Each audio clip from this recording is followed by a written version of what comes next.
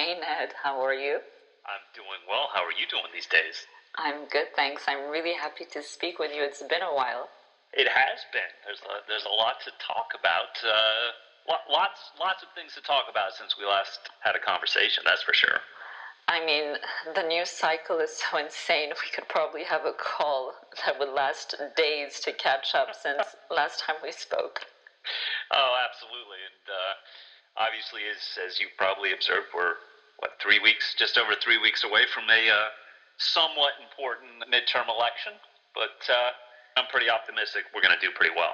Yeah, that's one of the main topics I wanted to discuss with you today. But listen, before we start, and while these aren't exactly fun times on either side of the Atlantic, I just got to start with this.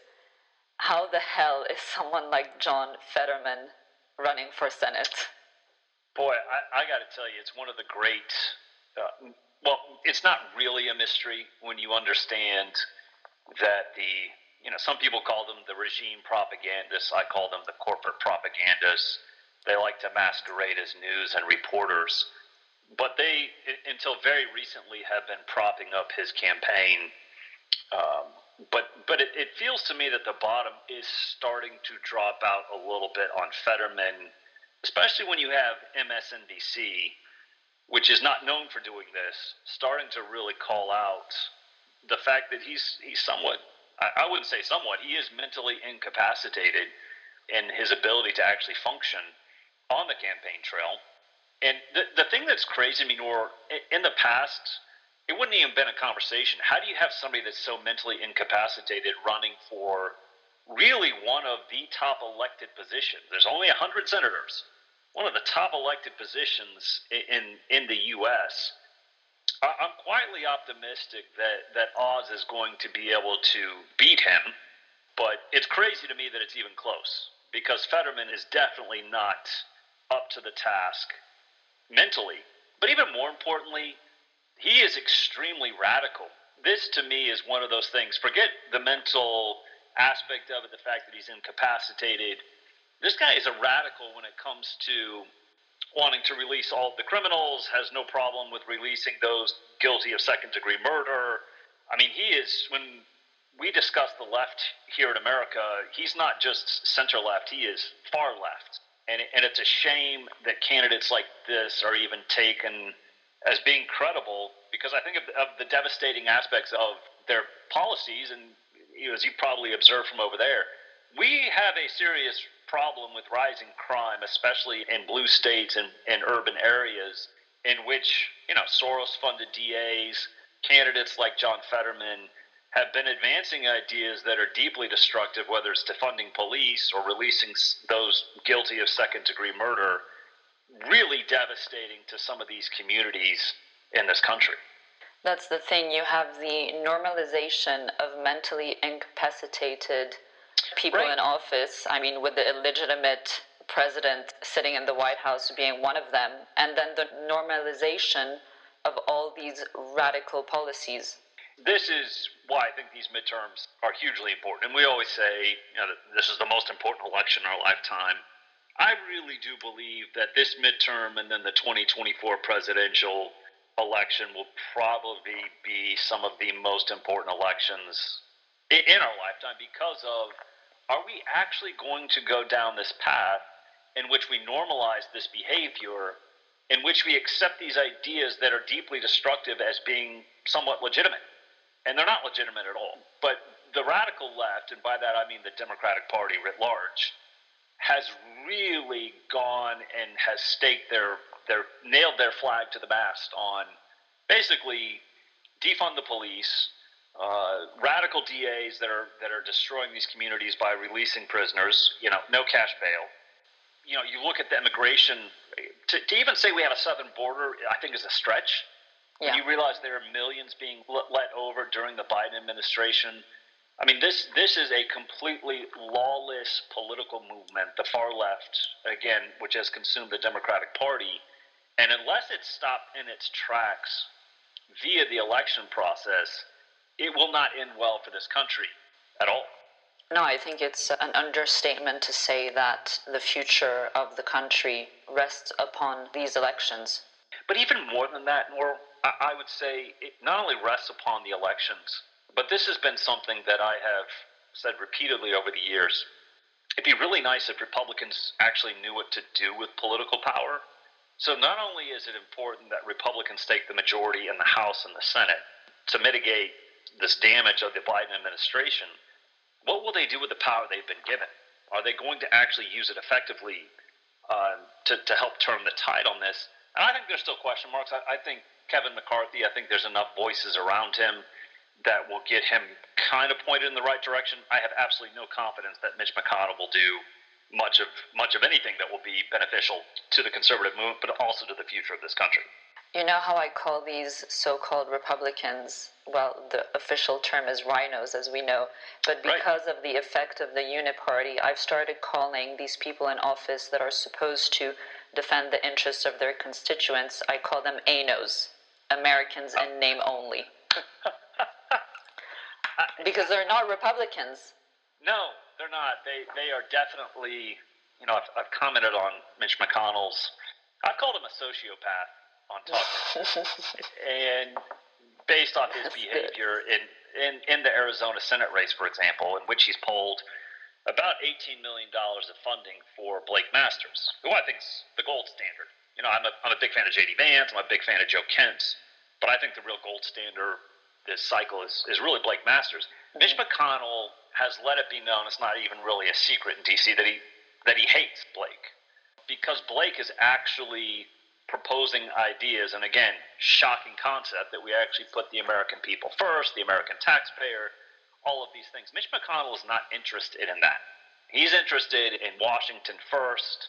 He's interested in his interests first. And I have to tell you, Mitch McConnell to me is emblematic of where I think a lot of the leadership inside the Republican Party has been before Donald Trump, in which they're corporatists, they're globalists, they're far more interested in keeping the status quo because it's beneficial to them. And I would argue, as crazy as it sounds in such a key midterm, I think Mitch McConnell is far more interested in the number 26 than the number 51. And by that I mean he's interested in making sure he's got 26 solid votes, that even if Republicans don't take the majority back in the Senate, he is still minority leader in the Republican caucus in the Senate. That's how demented I think he is. He is the ultimate ANO in that sense. Yeah. No, he absolutely is. And the shame of it is, having been involved when my dad was in the House, for there to be leadership change in one of the chambers, either U.S. House, U.S. Senate, you actually have to have an alternative horse to ride. And right now, unless Rick Scott out of Florida, who is the National Republican Senatorial Committee chairman, unless he decides to run, the shame of it is I don't know if there are going to be any senators, Republican senators, that will stand up and actually challenge Mitch McConnell for leadership. But I hope that Rick Scott will. That is my sincere hope that somehow, and again, Noor, I'm convinced Republicans are going to take the Senate back. I think it'll probably be 52-48, but it could even be 54-46. That if it turns out to be a really good cycle for Republicans in the Senate, I think Rick Scott has a very legitimate argument to be made. I should be the majority leader over Mitch McConnell. And I hope that he has the guts to step up and do it. Listen, we're all hoping for a red wave 3 weeks out, first of all. I think we will. I mean, first of all, it's hard to escape the gravitational pull of history. And I just wrote a piece for American Greatness in which I, again, pointed out that since 1946, any president that has under 50% approval loses on average in his first midterm 37 seats. And Joe Biden is well below 50%. I mean, even if you were to take the Real Clear Politics average, he's at 40, 41, 42 maybe. So the historical trends point to Republicans probably picking up 37 seats at a minimum. But then you start to look at some of these polls where, forget the congressional generic ballot in which Republicans among likely voters are up about 5 to 6 points. If you get into these battleground House races, they're up over 20 points. And so I look at these trends going, okay, I feel pretty comfortable in making, a bet that we're going to pick up 37 seats, but I'm guessing probably in the 40s in the House. If you look at Real Clear Politics, I think it's very likely that Republicans will end up with 30 gubernatorial seats versus 20 for Democrats. I think it could even go 32-18. We'll see how it all plays out over the next 3 weeks. And again, I look at the Senate. I think Herschel Walker has turned the corner. I like his chances of beating Warnock in Georgia. I really like where Blake Masters is trending in Arizona. I think that's another pickup. I think Adam Laxalt in Nevada will probably win. I think Ron Johnson in Wisconsin is going to hold on. I think J.D. Vance will beat Tim Ryan in Ohio. And I think Oz is going to have a legitimate chance. I'm not fully convinced, but I like the odds that he'll beat Fetterman in Pennsylvania. And then you've got to look at a couple other races that I think nobody's been paying that much attention to. But the Washington Senate race, Patty Murray is in trouble up there. Democrats know it. And Tiffany Smiley's got a legitimate chance of beating her. And then you look at New Hampshire. Hassan has always been weak. She barely won re-election last time. And I think Bolduc's got a legitimate chance of beating him. I think there are very good arguments to be made, 52-48, but even 54-46 for Republicans in the Senate. And then beyond that, Noor, obviously you've probably been following a lot of the things that have been taking place at the school board level with critical race theory, with transgender, all of these crazy, absolutely insane ideas that are being pushed at school board level. I think conservatives are going to make a very big gain at school board level on election night. I mean, the level of degeneracy and evil that is being pushed is astounding, and the majority of the American people will not stand for it. They won't, and part of the problem, again, when you have a dishonest, and again, I don't even want to call them media because they're not, they're propagandists. One of the basic tenets, obviously, of our First Amendment, Bill of Rights, Constitution, is a free press. Mm-hmm. What I think we've kind of lost in this debate and conversation is a free and honest press. Mm-hmm. In which they have not really been fully communicating to the American people what has been taking place. And then when parents wake up, we saw this in Virginia where I'm at last year, obviously, in which a state flipped 12 points, right? Biden won Virginia by 10 points in 2020.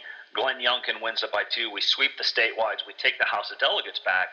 But I would remind people, a lot of that momentum in Virginia last year was because all of a sudden parents started waking up. In some ways, the only silver lining to these COVID lockdowns and remote schools, all of a sudden they started realizing what their kids were being taught, and they were horrified by it. So now that parents have started to figure out and be aware of what's taking place, despite the dishonest press and corporate propagandists, they're starting to wake up and realize you're using, and I've said this for years, a lot of public schools are not places of learning per se. They're more indoctrination centers for the far left, and they are degenerate, I would say godless. And I would even say this, Noor, I've started to call the transgender movement very Luciferian, in which they have said, we will be like God. We will decide if a boy is born a boy, we can say he'll become a girl.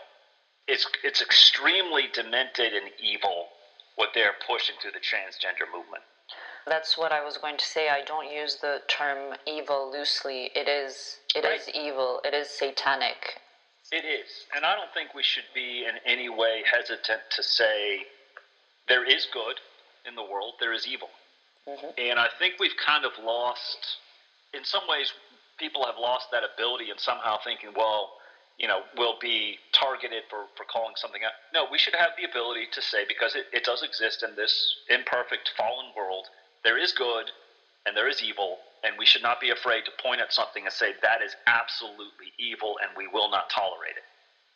We have to, because again, we come back to this word normalization and desensitization. Yes. How do you pronounce it? Desensitizing. Yeah, there has been this desensitizing of all these absolutely evil ideas. Right.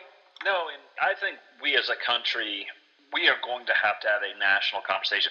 First of all, the only way we get back to normal, like a truly normal country, is we have to beat the far left into political submission, unconditional surrender. Right? They're not open to debate. They have to be beaten into unconditional surrender politically. But then we have to have a conversation as a country. What do we actually hold to as consistent, accepted norms? Right? That's the only way you can actually have a country in which people accept certain things as right, other things as wrong. Again, what is right, what is wrong And until we come to some common consensus again, we're going to continue to have very heated, bitter political conversations because we have lost that. We've lost common consensus on what is right and what is wrong. But I would remind people, before we can even get to that conversation, the left's not interested in debate. And they've made it very clear. I've noticed this when I was doing a lot of CNN, MSNBC, in which I would show up as the lone conservative voice. It became very clear they were not interested in having debate or dialogue because they thought that where my ideas were coming from, that it was a wrong.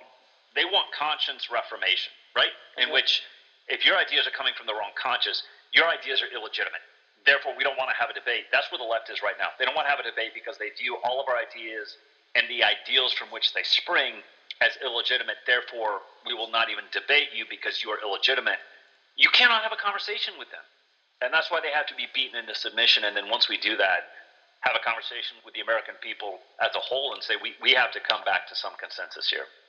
I completely agree with you. We have decades of social engineering to reverse. Yes. And we need to purge all these institutions, the different branches of government, the media, the education system, entertainment. We need to purge all of these institutions of these radicals. And then again, I would come back to a point I made earlier. Hopefully, when Republicans gain political power on some level this fall, 3 weeks from now, they'll actually know what to do with it. And I keep on saying this, they'll know what time it is. I'm tired of people who keep on thinking, who are living in a world, call it 2006, right? That somehow we're still in 2006 and don't seem to understand what we are actually confronting right now.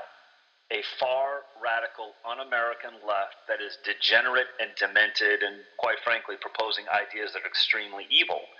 And the only way you beat them is to confront them with force. And I want to make it very clear, obviously, political force.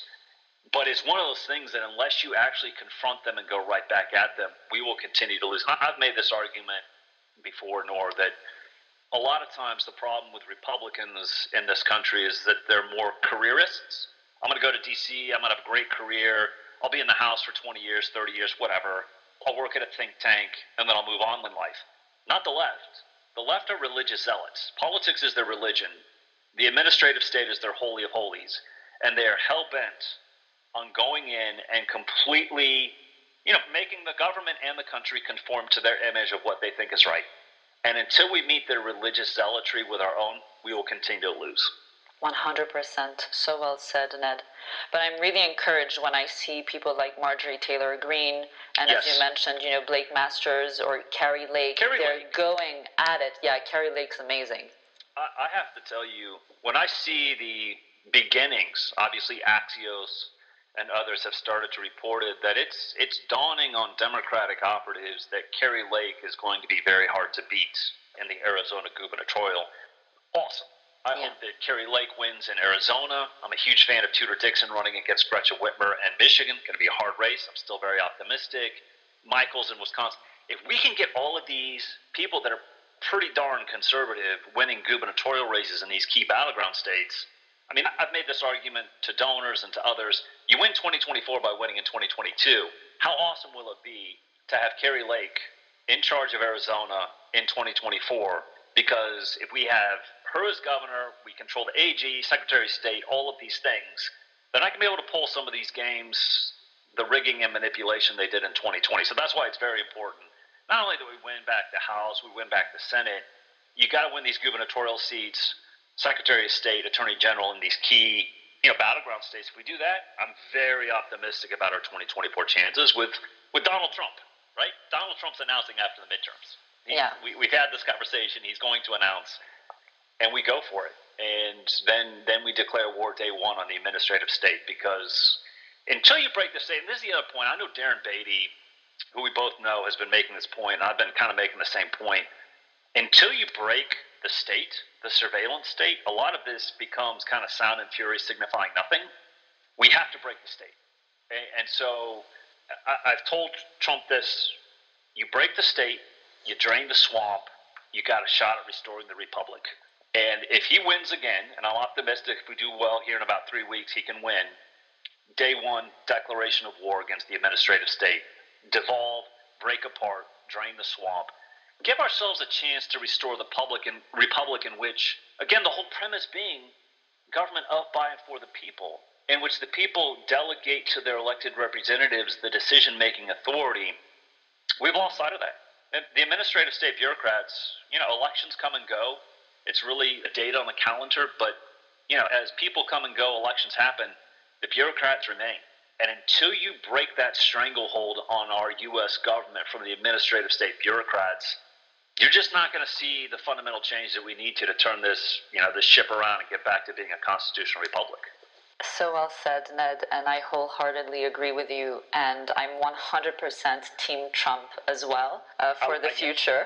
Right. He's the steward of this ship. And I'll just say this one thing. I'm still not over what happened in 2020 as I'm not either. The majority of the American people, I'm sure. And it needs to be rectified in some way, shape, or another. I have had conversations, I'm not going to share the names, but people would recognize the names of people if I were to mention them, in which I've had conversations, and it's really every one of them has agreed that has to be Trump. Trump has to be the nominee in 2024 for so many different reasons. Because of what happened in 2020, because of the rigging, because of the manipulation, because of everything that they did to rig this election that I would remind people was really only lost by 42,000 votes by the time you add up Georgia, Wisconsin, and Arizona. And it becomes one of those things, and I say this somewhat jokingly, but I'm very serious on another level. I had a conversation with Trump in the spring in which I told him, I'm all in, right?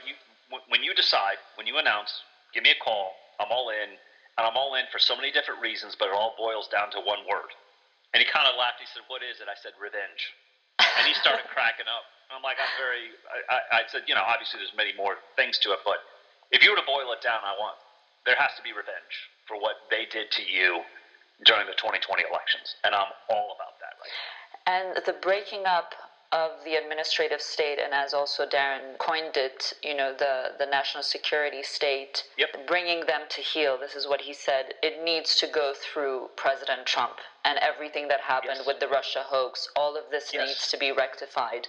100%, totally agree. If people have been watching, I've been disappointed with John Durham's investigation of the whole Russiagate hoax.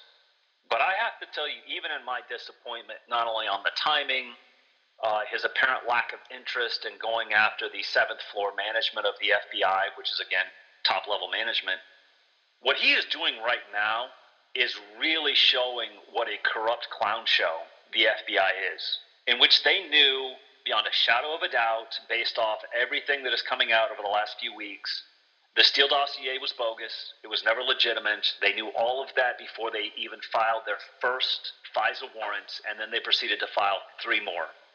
After that kind of pattern of corruption, I think Trump has to make part of his platform, I will break apart and reimagine the FBI. I will reform and break apart some of the DOJ.